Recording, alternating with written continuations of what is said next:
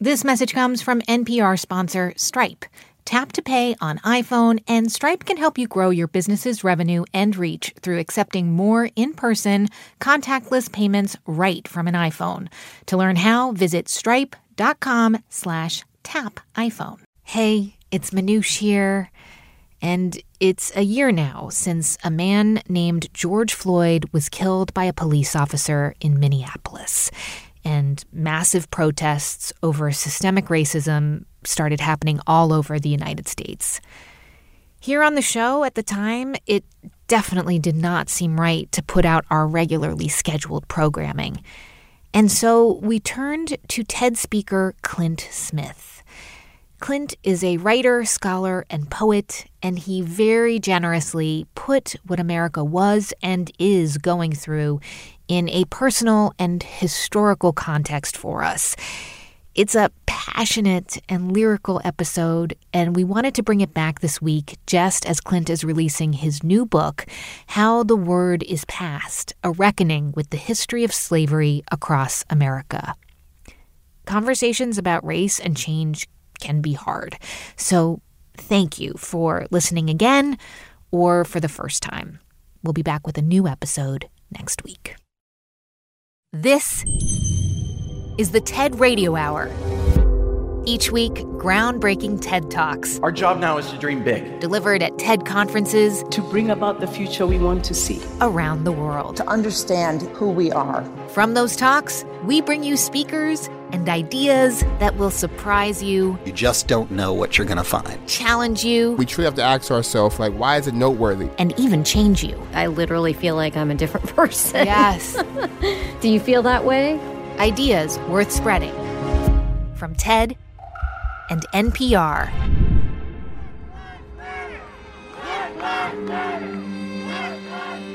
I'm Manoush Zomorodi. Say his name!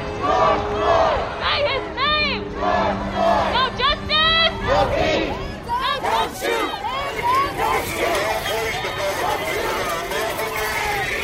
In Minneapolis, Louisville, Atlanta, Los Angeles, and hundreds of cities across the country, people are taking to the streets and protesting, expressing their pain, anger, and frustration.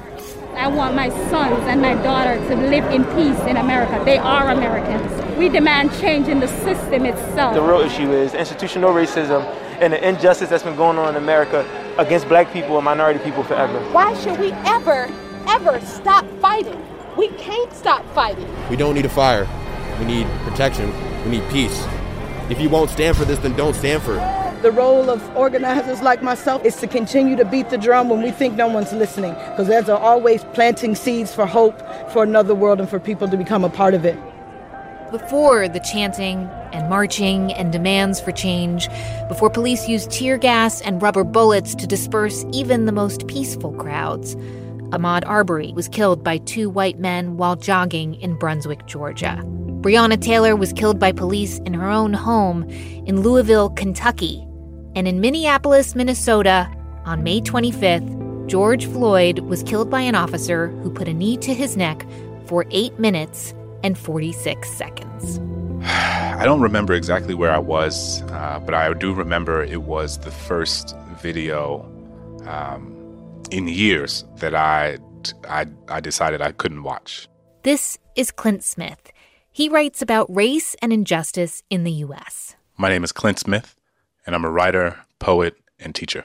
Clint's been on the show before, and we are so grateful that he has come back to spend this entire hour with us so we can listen to how he's processing this moment.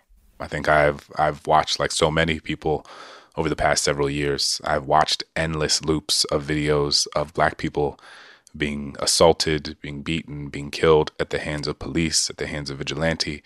And I had not ever, I know many people had come to moments long before this in which they felt like they didn't want to consume Black death in that way. And that is 100% an acceptable decision, because as I talk often about, there's a tension where the very thing that creates a certain level of awareness of phenomena for people who are not proximate to the Black community already is the very thing that can sort of re-traumatize Black people as we're forced to inundate this content that seems to feel unique to our community. If we think about how often we see videos of white people being killed or beaten at the hands of police, it's far less. And I think we have to interrogate why the country accepts that we can watch videos of Black people being killed or beaten at the hands of police in ways that are not reflected when we think about other demographics. So I do remember that this was the first one that I felt like I couldn't watch, and I think that that's because of confluence of factors. I think it's, I've been quarantined in my home with my family, and I think the fatigue of this moment made it incredibly difficult to add anything else to the plate. And I think I didn't need to see something. I just didn't need to see another one of us dying. Yeah. And it's interesting, that word confluence that you used. There's so much going on in the world right now. And I guess I wonder if there was something different about the death of George Floyd in light of the coronavirus, which has laid so bare the inequality between white and Black Americans in terms of who gets the virus and who doesn't, and whether this was kind of the final straw, so to speak. Oh, absolutely. It has been revealed through the data that Black people are being disproportionately killed by coronavirus in the United States. And what often takes place in these moments in which Black people are disproportionately impacted by something harmful in this country is that we have to go about convincing people that it is not our fault. Because what can happen is that you can have the Surgeon General, who himself is a Black man, come out and say that Black people have to make better decisions. Black people need to be responsible about what they're eating or drinking or consuming, without saying anything about the sort of larger systemic and structural realities that underlie the disparities in health outcomes in our community, right? What does it mean to talk about the disparities in health without also talking about the history of segregation that makes it so that Black people are living in confined communities saturated by poverty and violence, as is the case for any community that experiences hypersegregation anywhere in the world? What does it mean that Black people have a lack of access to healthcare, and all of these things that are disproportionately represented in the essential jobs that force people to leave their homes and get on public transportation?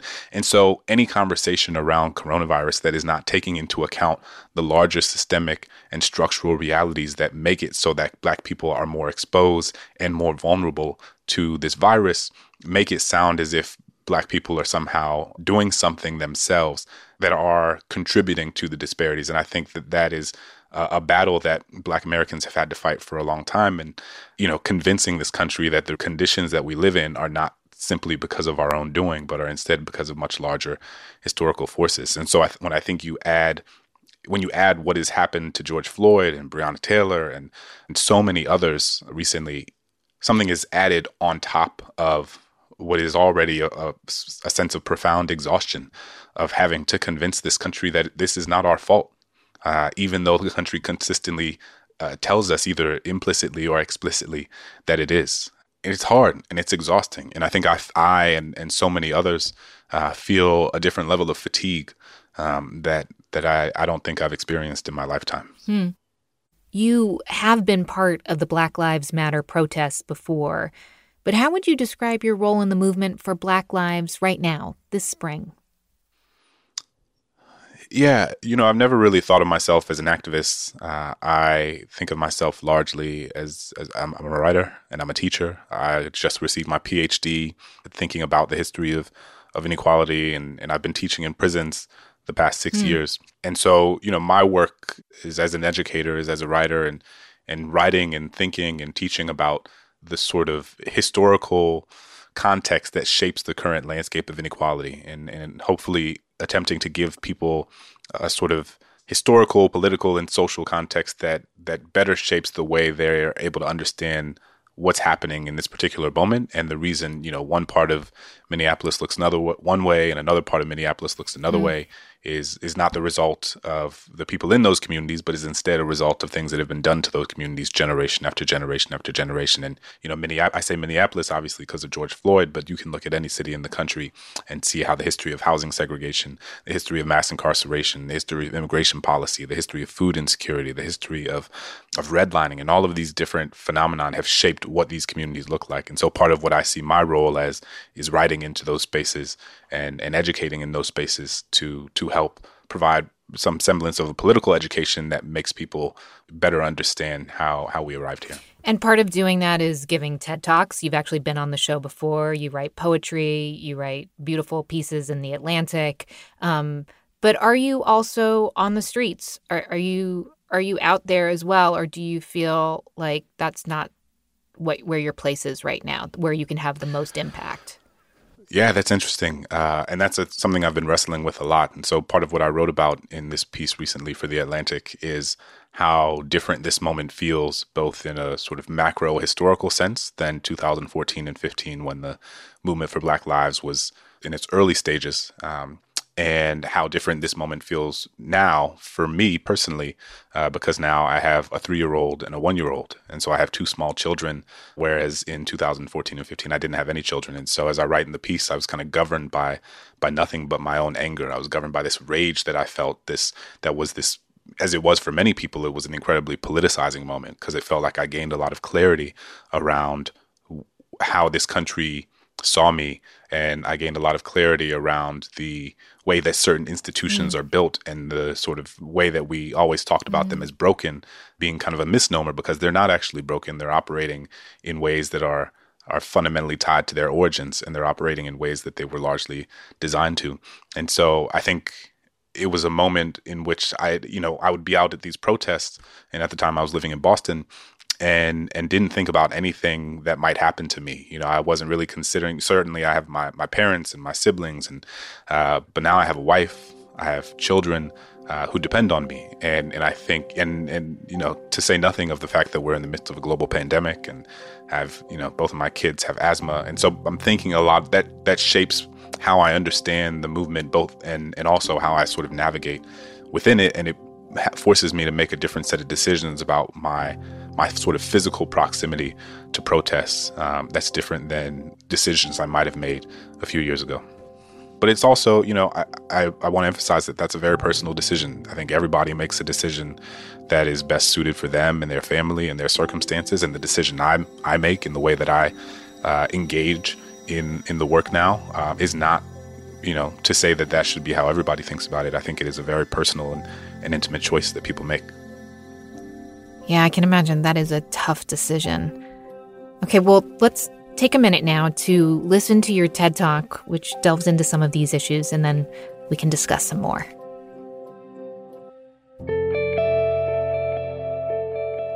I've been thinking a lot about this lately. This idea of humanity, and specifically who in this world is afforded the privilege of being perceived as fully human. The world has watched as unarmed Black men and women have had their lives taken at the hands of police and vigilante. These events and all that has transpired after them have brought me back to my own childhood and the decisions that my parents made about raising a Black boy in America that growing up I didn't always understand in the way that I do now. These are the sorts of messages I've been inundated with my entire life. Always keep your hands where they can see them. Don't move too quickly. Take off your hood when the sun goes down. My parents raised me and my siblings in an armor of advice, an ocean of alarm bells so someone wouldn't steal the breath from our lungs, so that they wouldn't make a memory of this skin, so that we could be kids, not casket or concrete. And it's not because they thought it would make us better than anyone else. It's simply because they wanted to keep us alive. So when we say that Black lives matter, it's not because others don't. It's simply because we must affirm that we are worthy of existing without fear, when so many things tell us we are not. I want to live in a world where my son will not be presumed guilty the moment he is born, where a toy in his hand isn't mistaken for anything other than a toy. And I refuse to accept that we can't build this world into something new, some place where a child's name doesn't have to be written on a t-shirt or a tombstone, where the value of someone's life isn't determined by anything other than the fact that they had lungs. A place where every single one of us can breathe. We'll hear more from writer and scholar Clint Smith after the break. It's the TED Radio Hour from NPR. I'm Manoush Zomorodi. Stay with us.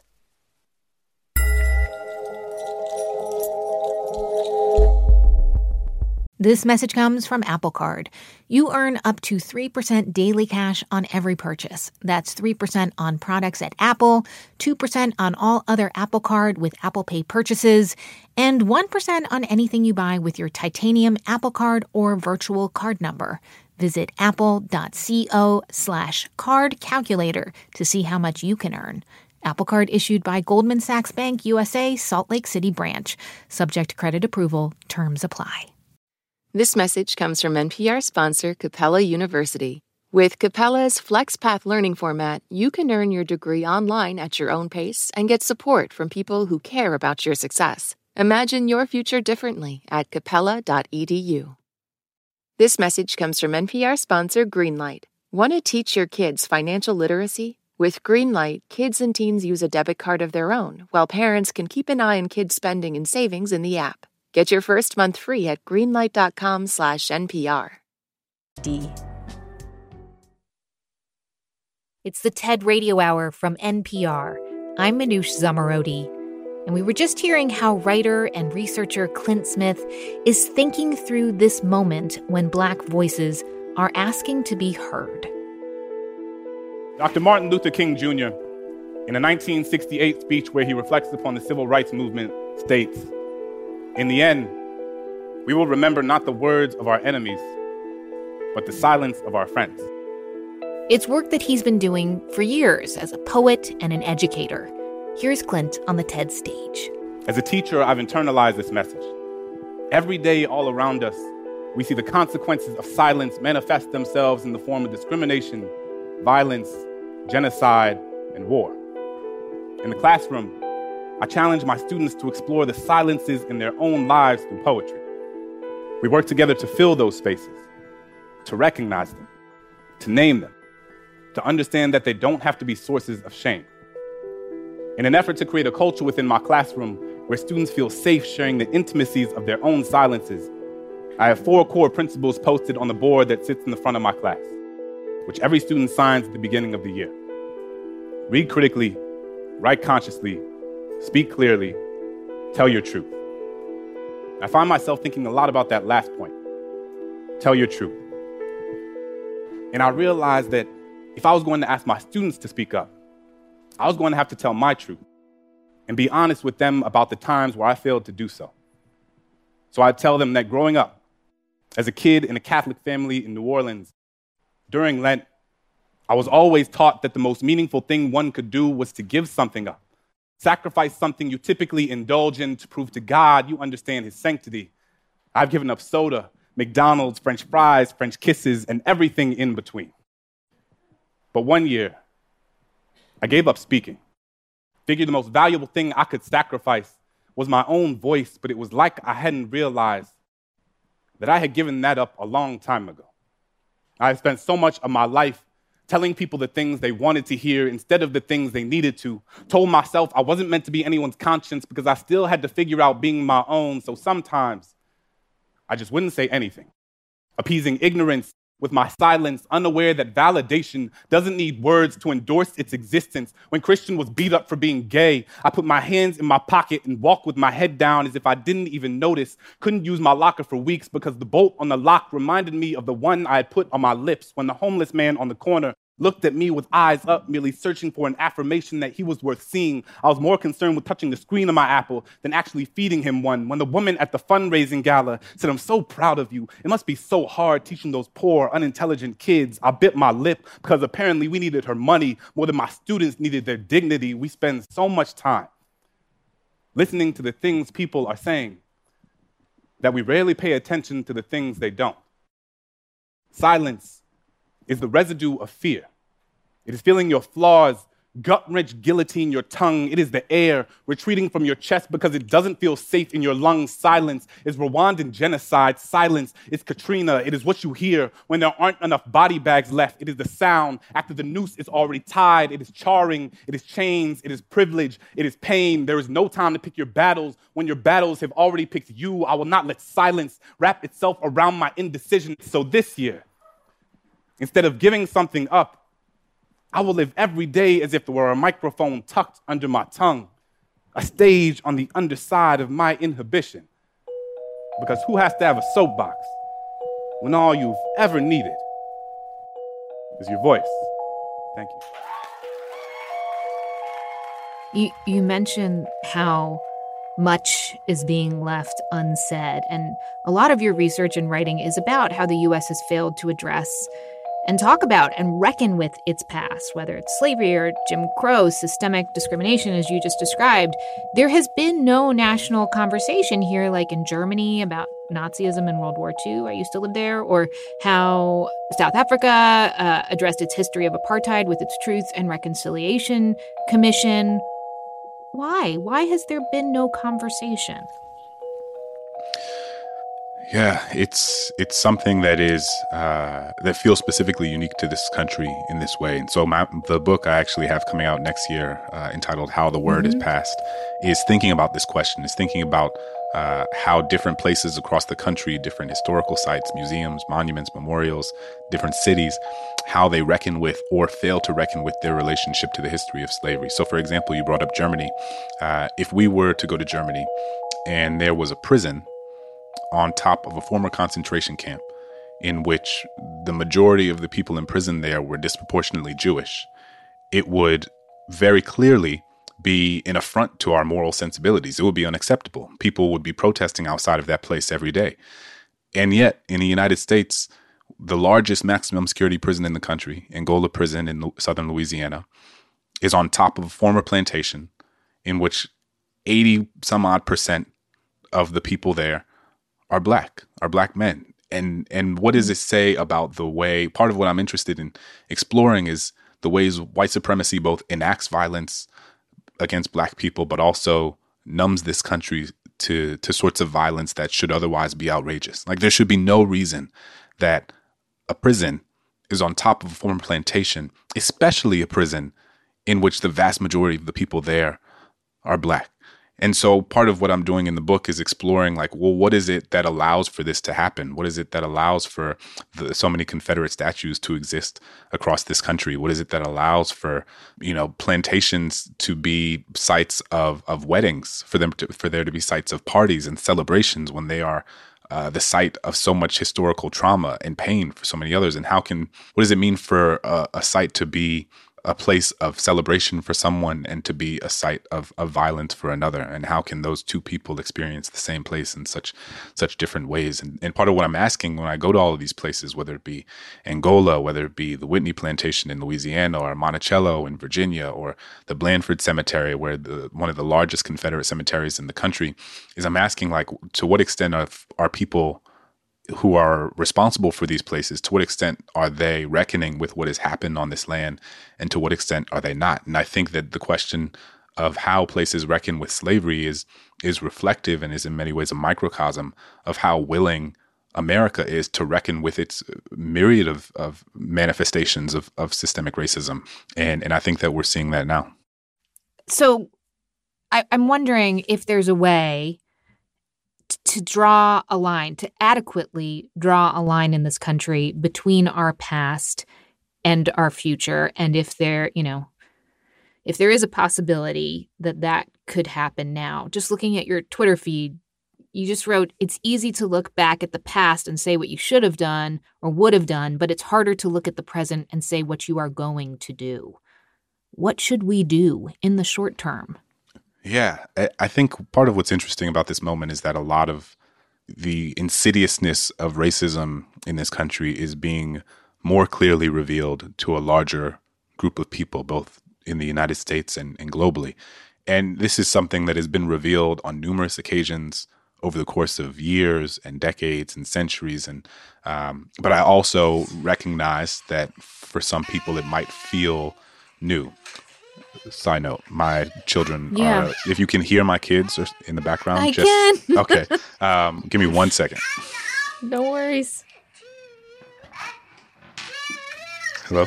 Clint, don't worry about it. It's kind of lovely. I kind of love that we were talking about how we can move towards a better future, and we heard beautiful little kids in the background. Man, it's kind of poetic. It's getting close to nap time. That's where we're at. Okay, we'll get through this. All right. You were saying. So I think that oftentimes in moments like these, people look for easy things to assuage their guilt, to make them feel as if they are contributing or at least are not complicit in so much of the violence that we see going on. And I don't think that impulse is incorrect, but I think what's important is and what I try to push people to think about is the ways in which someone's commitment to racial justice and ending a history of white supremacy can be at odds with the policies that they actually engage with or think about or advocate for or against in their daily lives. And so, for example, part of the thing that I talk about is, I always think I study slavery. I think about slavery, and everyone thinks that they would have been, members of the Underground Railroad, or they would have been giving money to Frederick Douglass, or they would have been celebrating Harriet Tubman. And what I always tell people is that, like, who you are now is who you would have been then. Like, you can't at once think that you would have been a member of the Underground Railroad and then show up at a school board meeting and protest the integration of Black and brown children to your children's schools. You can't say that you would have been supporting Frederick Douglass and then show up and say that, ending cash bail isn't a good idea. You can't say that you would have been someone lifting up the heroism of Harriet Tubman and then also say that you want to maintain exclusionary zoning policies in your neighborhood so that only single-family homes can be built, or so that only certain people are allowed to move in to the neighborhood, without actually saying only certain people can move into the neighborhood, because obviously we know of the relationship between wealth and race. And I think, and I want to be clear that it is not an easy thing, right? These things are not, they're not easy. I don't expect to say those things and then to have people say, oh yeah, like I'm just gonna flip of a switch and it's gonna be an easy thing. But like part of what we have to do is unlearn so much of what we've been taught every single day, and it's an active thing. Like a couple of years ago, like woke became the sort of nomenclature. Yeah. It's almost a caricature of itself now. But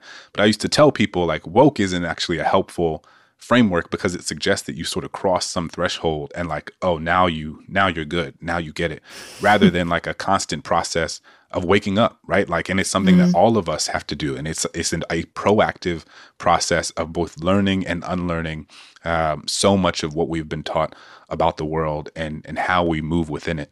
And so I think that, I encourage people to donate to bail funds. I encourage people to donate to racial justice organizations. Obviously, vote for thoughtful people around these issues. But it's also, what are the small things happening in your world, in your community, in your family, in your schools, in your workplaces that don't maybe at the moment feel like they are pushing against racial justice, but are in fact contributing to a system, whether in a macro sense or a micro sense, that allows the decades-long manifestations of white supremacy to continue to flourish. In terms of what's been going on right now, you've been processing all of this as a Black man in America, multiple roles, Black man in America, scholar. My understanding is you're also the grandson of a man who was born in Monticello, Mississippi in 1930, when there were lynchings of Black people going on and that the Klan would ride by. And now you have your own children. We just got to hear their delightful little voices in the background. And you recently wrote that having children has raised the stakes of this fight while also shifting the calculus of how we move within it. What did you mean by that? Yeah, like so many parents, having children, it changes so much. And it's almost a cliche, the way that people say like, oh, so much changes in your life after you have kids. And you're like, yeah. I mean, my mom used to always say, it's like watching your heart walk around outside of your body. And when I was a kid, I was like, oh, Mom, you're so cheesy. Like, that was my mom's attempt at being a poet. But, I have my own kids now, a 3-year-old boy, a 1-year-old girl. And it's so true. You don't know your capacity for love. You don't fully understand your capacity for love until, at least for me, until I had kids.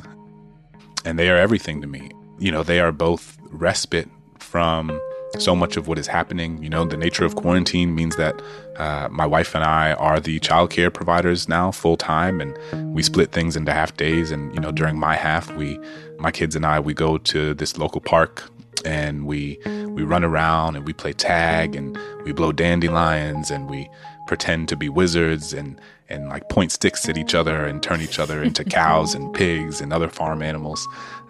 And when I'm doing that, I'm not actively thinking about the trauma that exists in the world. I'm not actively thinking about what happened to George Floyd. I'm not actively thinking about what happened to Breonna Taylor. I'm not actively thinking about the way that police are escalating what's happening in the street to a degree that is so so egregious.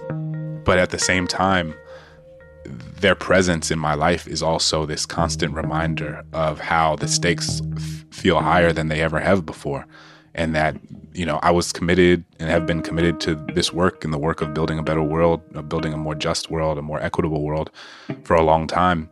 But it feels so much more important because I look around and I'm just like, I don't want my children to grow up in a world like this. I don't want my kids to grow up in a world in which the police can consistently kill and brutalize Black people with seemingly no consequence. I don't want to live in a world where Black communities continue to experience so much poverty as the result of our history. I don't want to live in a world where, I have to fear for my kids' life when they leave the house, and all of the things that Black parents have felt for generations.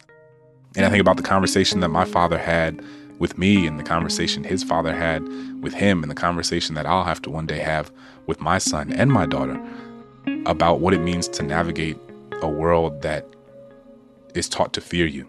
And how do you tread the line of convincing a young person or making clear to a Black child the realities of the world while also not making it seem as if they have somehow done something to deserve it, without making it seem as if it's their fault.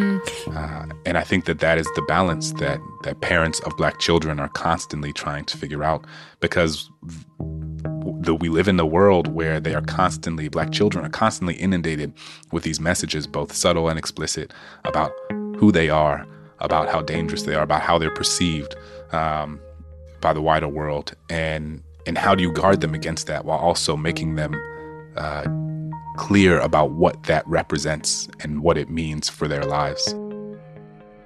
So it's a delicate balancing act, and I'm not I don't have all the answers, and my parents didn't have all the answers, but I think every Black parent is trying to figure it out the best way they know.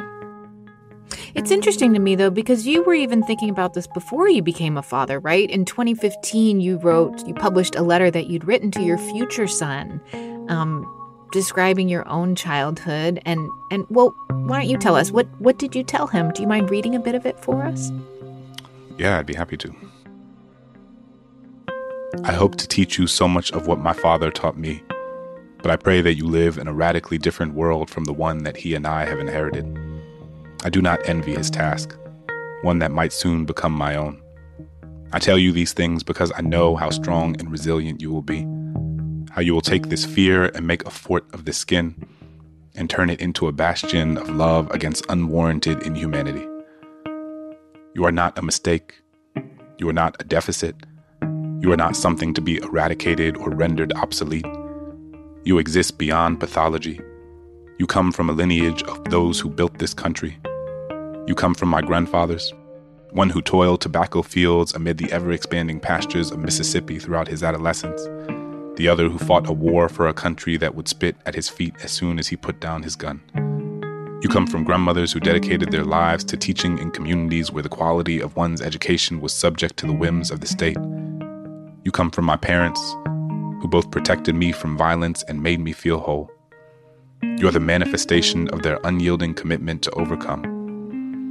I hope the world you inherit is one in which you may love whoever you choose. I hope you read and write and laugh and sing and dance and build and cry and do all of the things a child should do.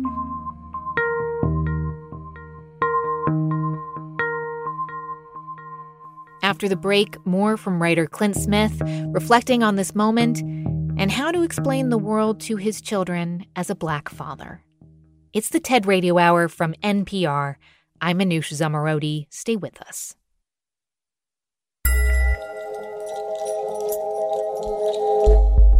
Support for this NPR podcast and the following message come from Easy Cater, committed to helping companies, from nonprofits to the Fortune 500, find food for meetings and company events. With online ordering and 24/7 live support. Learn more at easycater.com. This message comes from NPR sponsor AT&T Business. With a voice as calm and soothing as Rainn Wilson's, it was inevitable he either worked for NPR or invented a talking pillow. He went with the pillow. Sleep with Rainn, powered by AT&T Business, featuring his voice, designed to help people sleep. Kinda brilliant. Even smarter? launching a new business with AT&T Business's security, reliability, and expertise. Make your next level ideas a reality with the only Next Level network. Take your business to the next level at business.att.com. From the campaigns to the conventions, from now through Election Day and beyond, the NPR Politics Podcast has you covered. As Joe Biden and Donald Trump square off again, we bring you the latest news from the trail and dive deep into each candidate's goals for a second term. Listen to the NPR Politics Podcast every weekday. This message comes from NPR sponsor HubSpot. More to-dos, less time, and an infinite number of tools to keep track of. Doing business has never felt harder. But you don't need a miracle to hit your goals. You just need HubSpot, because their all-in-one customer platform can make growing your business infinitely easier. Imagine this: higher quality leads, fast closing deals, wildly happy customers, and more benchmark-breaking quarters. It's not a miracle, it's HubSpot. Visit HubSpot.com to get started today. This message comes from NPR sponsor Atlassian. Atlassian software like Jira, Confluence, and Trello help power global collaboration for all teams so they can accomplish everything that's impossible alone. That's why millions of teams around the world, including 75% of the Fortune 500, trust Atlassian software. Learn how to unleash the potential of your team at Atlassian.com. Atlassian.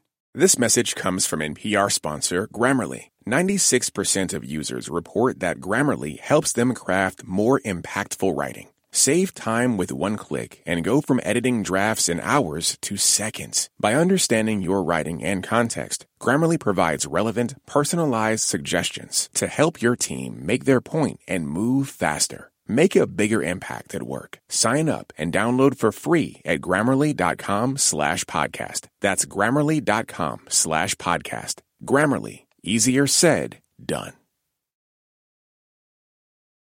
Jasmine Morris here from the StoryCorps podcast. Our latest season is called My Way. Stories of people who found a rhythm all their own and marched to it throughout their lives. Consequences and other people's opinions be damned. You won't believe the courage and audacity in these stories. Hear them on the StoryCorps podcast from NPR.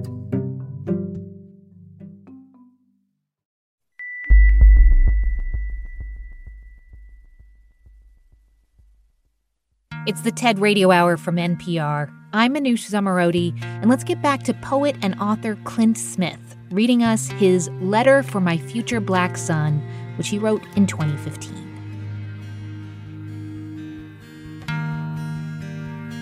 My hopes, dreams, fears for my future black son. Published in 2015. Son, I want to tell you how difficult it is to tell someone they are both beautiful and endangered, so worthy of life, yet so despised for living. I do not intend to scare you. My father, your grandfather, taught me how to follow a certain set of rules before I even knew their purpose. He told me that these rules would not apply to everyone, that they would not even apply to all my own friends. But they were rules to abide by nonetheless.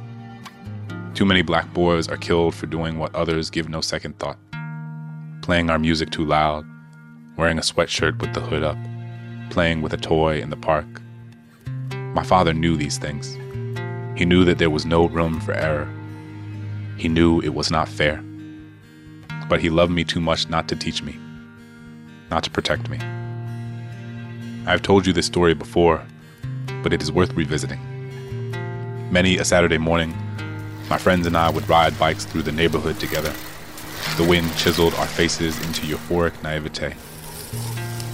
The scent of breakfast being prepared seeped out from beneath the cracked windows of the shotgun homes that lined our streets.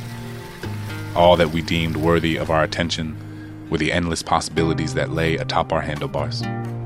Which is to say, we were children. We were a motley crew, an interracial assemblage of young boys who would have made the Disney Channel proud.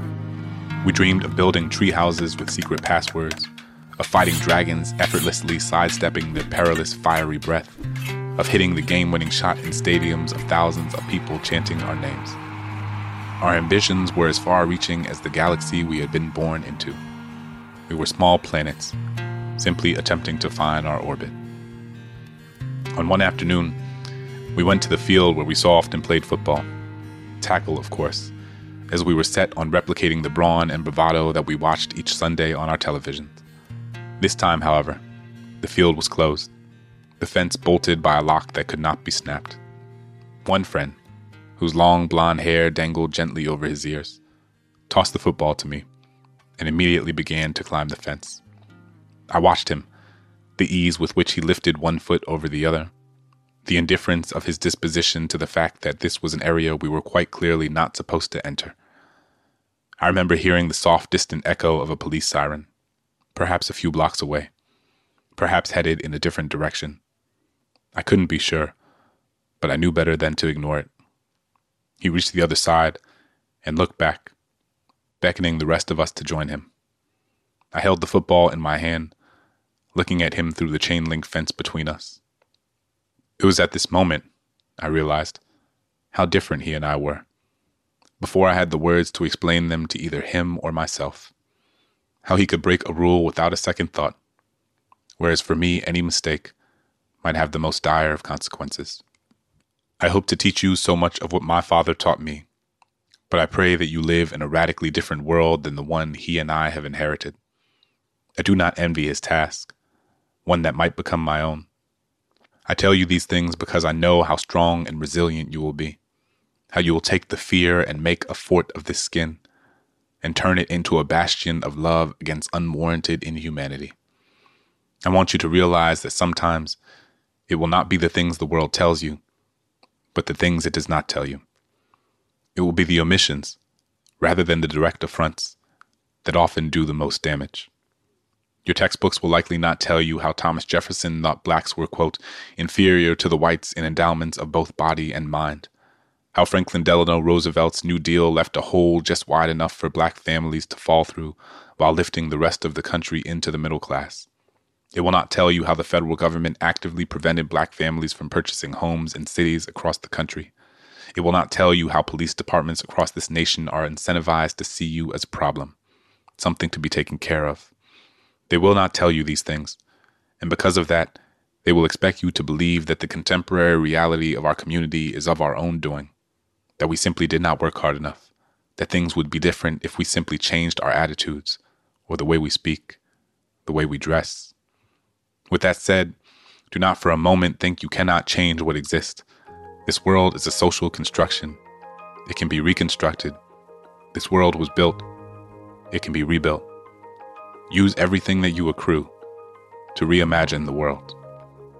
You are not a mistake. You are not a deficit. You are not something to be eradicated or rendered obsolete. You exist beyond pathology. You come from a lineage of those who built this country. You come from my grandfathers, one who toiled tobacco fields amid the ever-expanding pastures of Mississippi throughout his adolescence, the other who fought a war for a country that would spit at his feet as soon as he put down his gun. You come from grandmothers who dedicated their lives to teaching in communities where the quality of one's education is subject to the whims of the state. You come from my parents, who both protected me from violence and made me feel whole. You are the manifestation of their unyielding commitment to overcome. I hope the world you inherit is one in which you may love whomever you choose. I hope you read and write and laugh and sing and dance and build and cry and do all of the things a child should do. I pray that you never have to stand on the other side of a fence and know that it is a world you cannot enter simply because of your skin.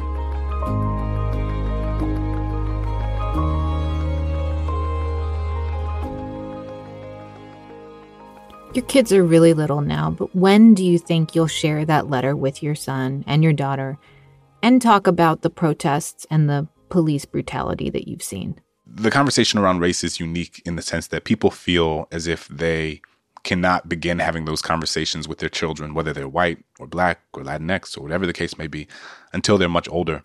But I think that if we think about it in the way we think about the environment, right, or environmentalism, you know, you scaffold the conversation and you make it age appropriate. So you don't just show up to a 6-year-old and say, oh, well, global warming is an existential threat to the existence of various countries on this planet, and Bangladesh is going to be underwater, and the polar bears are going to disappear, and the polar ice caps are going to melt. What are we going to do? Like, that would be inappropriate for a 7-year-old. What you say is, it's important to recycle. It's important to turn the light off when you leave your room. It's important to turn the water off while you're brushing your teeth. And you make it, and you build their capacity to understand what protecting the environment means. And I think it's the same thing with conversation around race, right? You don't show up to a 6-year-old and say, white supremacy has been an ever-present fixture in the United States for the past 400 years, and systemic racism floods every part of American public policy. Like, that's inappropriate for a 6-year-old. What you say is, it's important to celebrate different people and their different cultures and where they come from. And you don't have to pretend to be colorblind. You can say, I recognize that we're all different, and I celebrate that, and I embrace that, and I want that to be a part of my life. And you use language that is appropriate for the child at their age. So, will I say to my son, today as a 3-year-old, what I have written it in this letter I wrote 5 years ago? Probably not. But I think that there will come a point in which we have to have explicit conversations about what it means that if a teacher says, oh, well, your child is aggressive, or your child doesn't pay attention, or your child is thinking about language that people begin to use about Black boys and about Black girls and Black children from an early age that is coded with something that is implicit and sometimes something much more sinister, to make my son clear that there's nothing wrong with him, to make my daughter clear that there's nothing wrong with her, even when there are people who are telling them that and don't even realize that they're doing so. It's interesting to hear you say that. I was trying to explain to my daughter what the protests were about and why people were so upset, and her reaction was, that makes me so sad. I feel scared. And I said, that's okay to feel those things.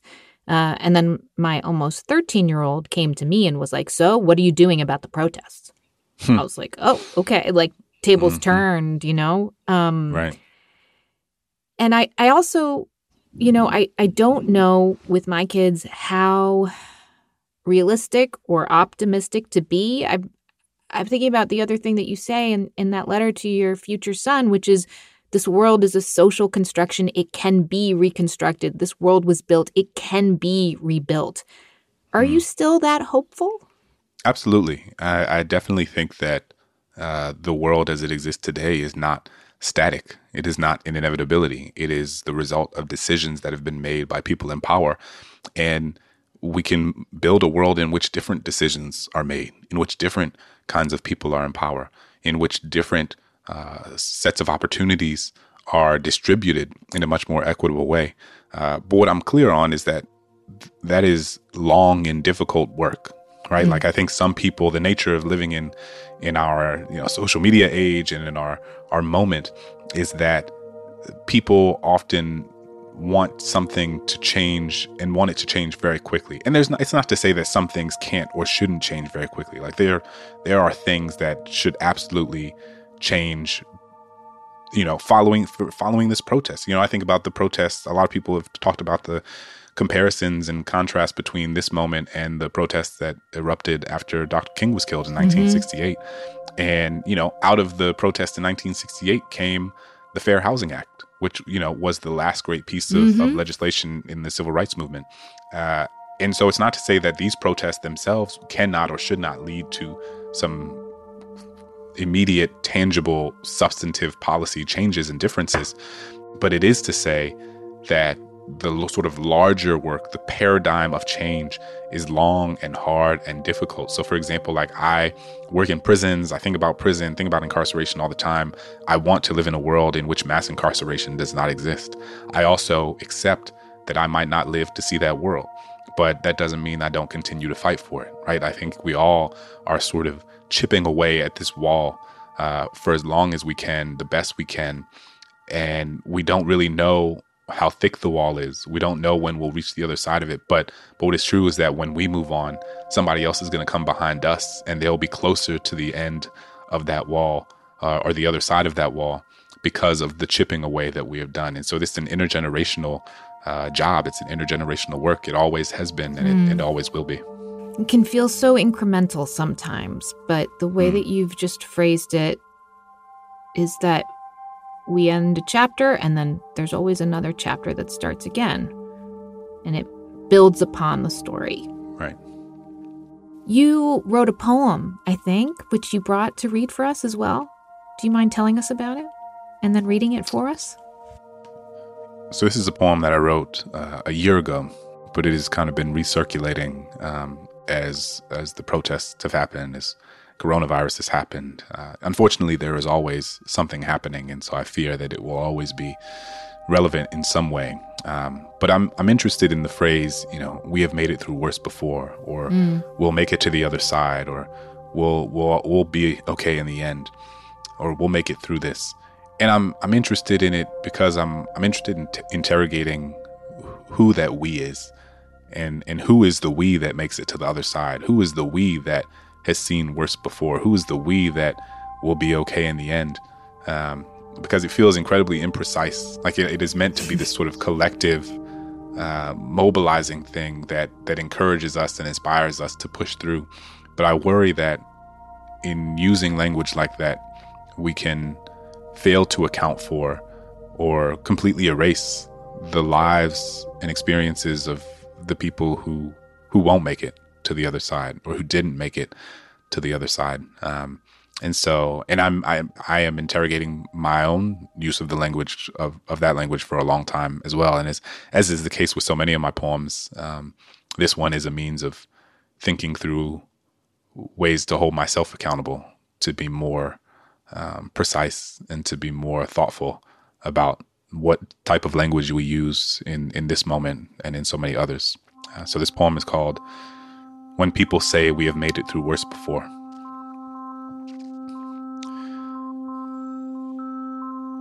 When people say we have made it through worse before, all I hear is the wind slapping against the gravestones of those who did not make it. Those who did not survive to see the confetti fall from the sky. Those who did not live to watch the parade roll down the street. I have grown accustomed to a lifetime of aphorisms meant to assuage my fears. Pithy sayings meant to convey that everything ends up fine in the end. But there is no solace in rearranging language to make a different word tell the same lie. Sometimes the moral arc of the universe does not bend in a direction that will comfort us. Sometimes it bends in ways we don't expect, and there are people who fall off in the process. Please, dear reader, do not say that I am hopeless. I believe there is a better future to fight for. I simply accept the possibility that I may not live to see it. I have grown weary of telling myself lies that I might one day begin to believe. We are not all left standing after the war has ended. Some of us have become ghosts by the time the dust has settled.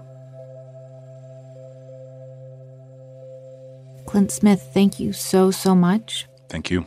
That was lovely. Thank you. I'm so grateful. As I said, it's reminding me of the phrase, we're all in this together, which has just become so flat and flabby and hollow. Indeed. Thanks again. I hope we get to meet someday. I appreciate it. Likewise.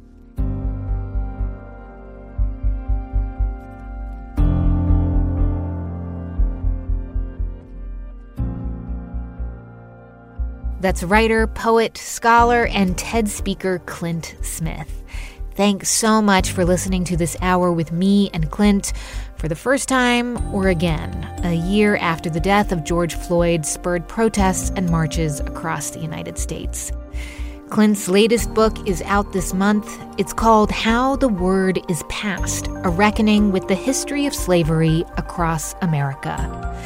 For this new book, Clint traveled to 8 sites in the U.S. and 1 abroad to understand just how each of these places is facing and reckoning with its relationship to the history of slavery. Check it out. To watch all of Clint's talks, along with hundreds more TED Talks, check out TED.com or the TED app. This episode was produced by Christina Cala and Maria Paz Gutierrez. It was edited by Jeff Rogers. Our TED Radio production staff also includes Sanaz Meshkinpour, Rachel Faulkner, Diba Motisham, James Delahousie, J.C. Howard, Katie Monteleone, and Matthew Cloutier. Our audio engineer is Daniel Shukin. Our theme music was written by Ramteen Arablouei. Our partners at TED are Chris Anderson, Colin Helms, Anna Phelan, and Michelle Quint. I'm Manoush Zomorodi, and you've been listening to the TED Radio Hour from NPR. This message comes from NPR sponsor VCU Massey Comprehensive Cancer Center, who, as an NCI-designated comprehensive cancer center in the country's top 4%, is unconditionally committed to keeping loved ones in their lives. MasseyCancerCenter.org/comprehensive. This message comes from NPR sponsor Capella University. With Capella's FlexPath learning format, you can earn your degree online at your own pace and get support from people who care about your success. Imagine your future differently at capella.edu. Moms know the ups and downs of life. It's what makes them great subjects for books. This is one of the things that fiction can do, right? It can give us a window into the battles that each person is waging or facing, but it doesn't mean that we condone her actions. This week on NPR's Book of the Day podcast, we are discussing books centering mothers. So call your mom, then tune into the Book of the Day podcast from NPR.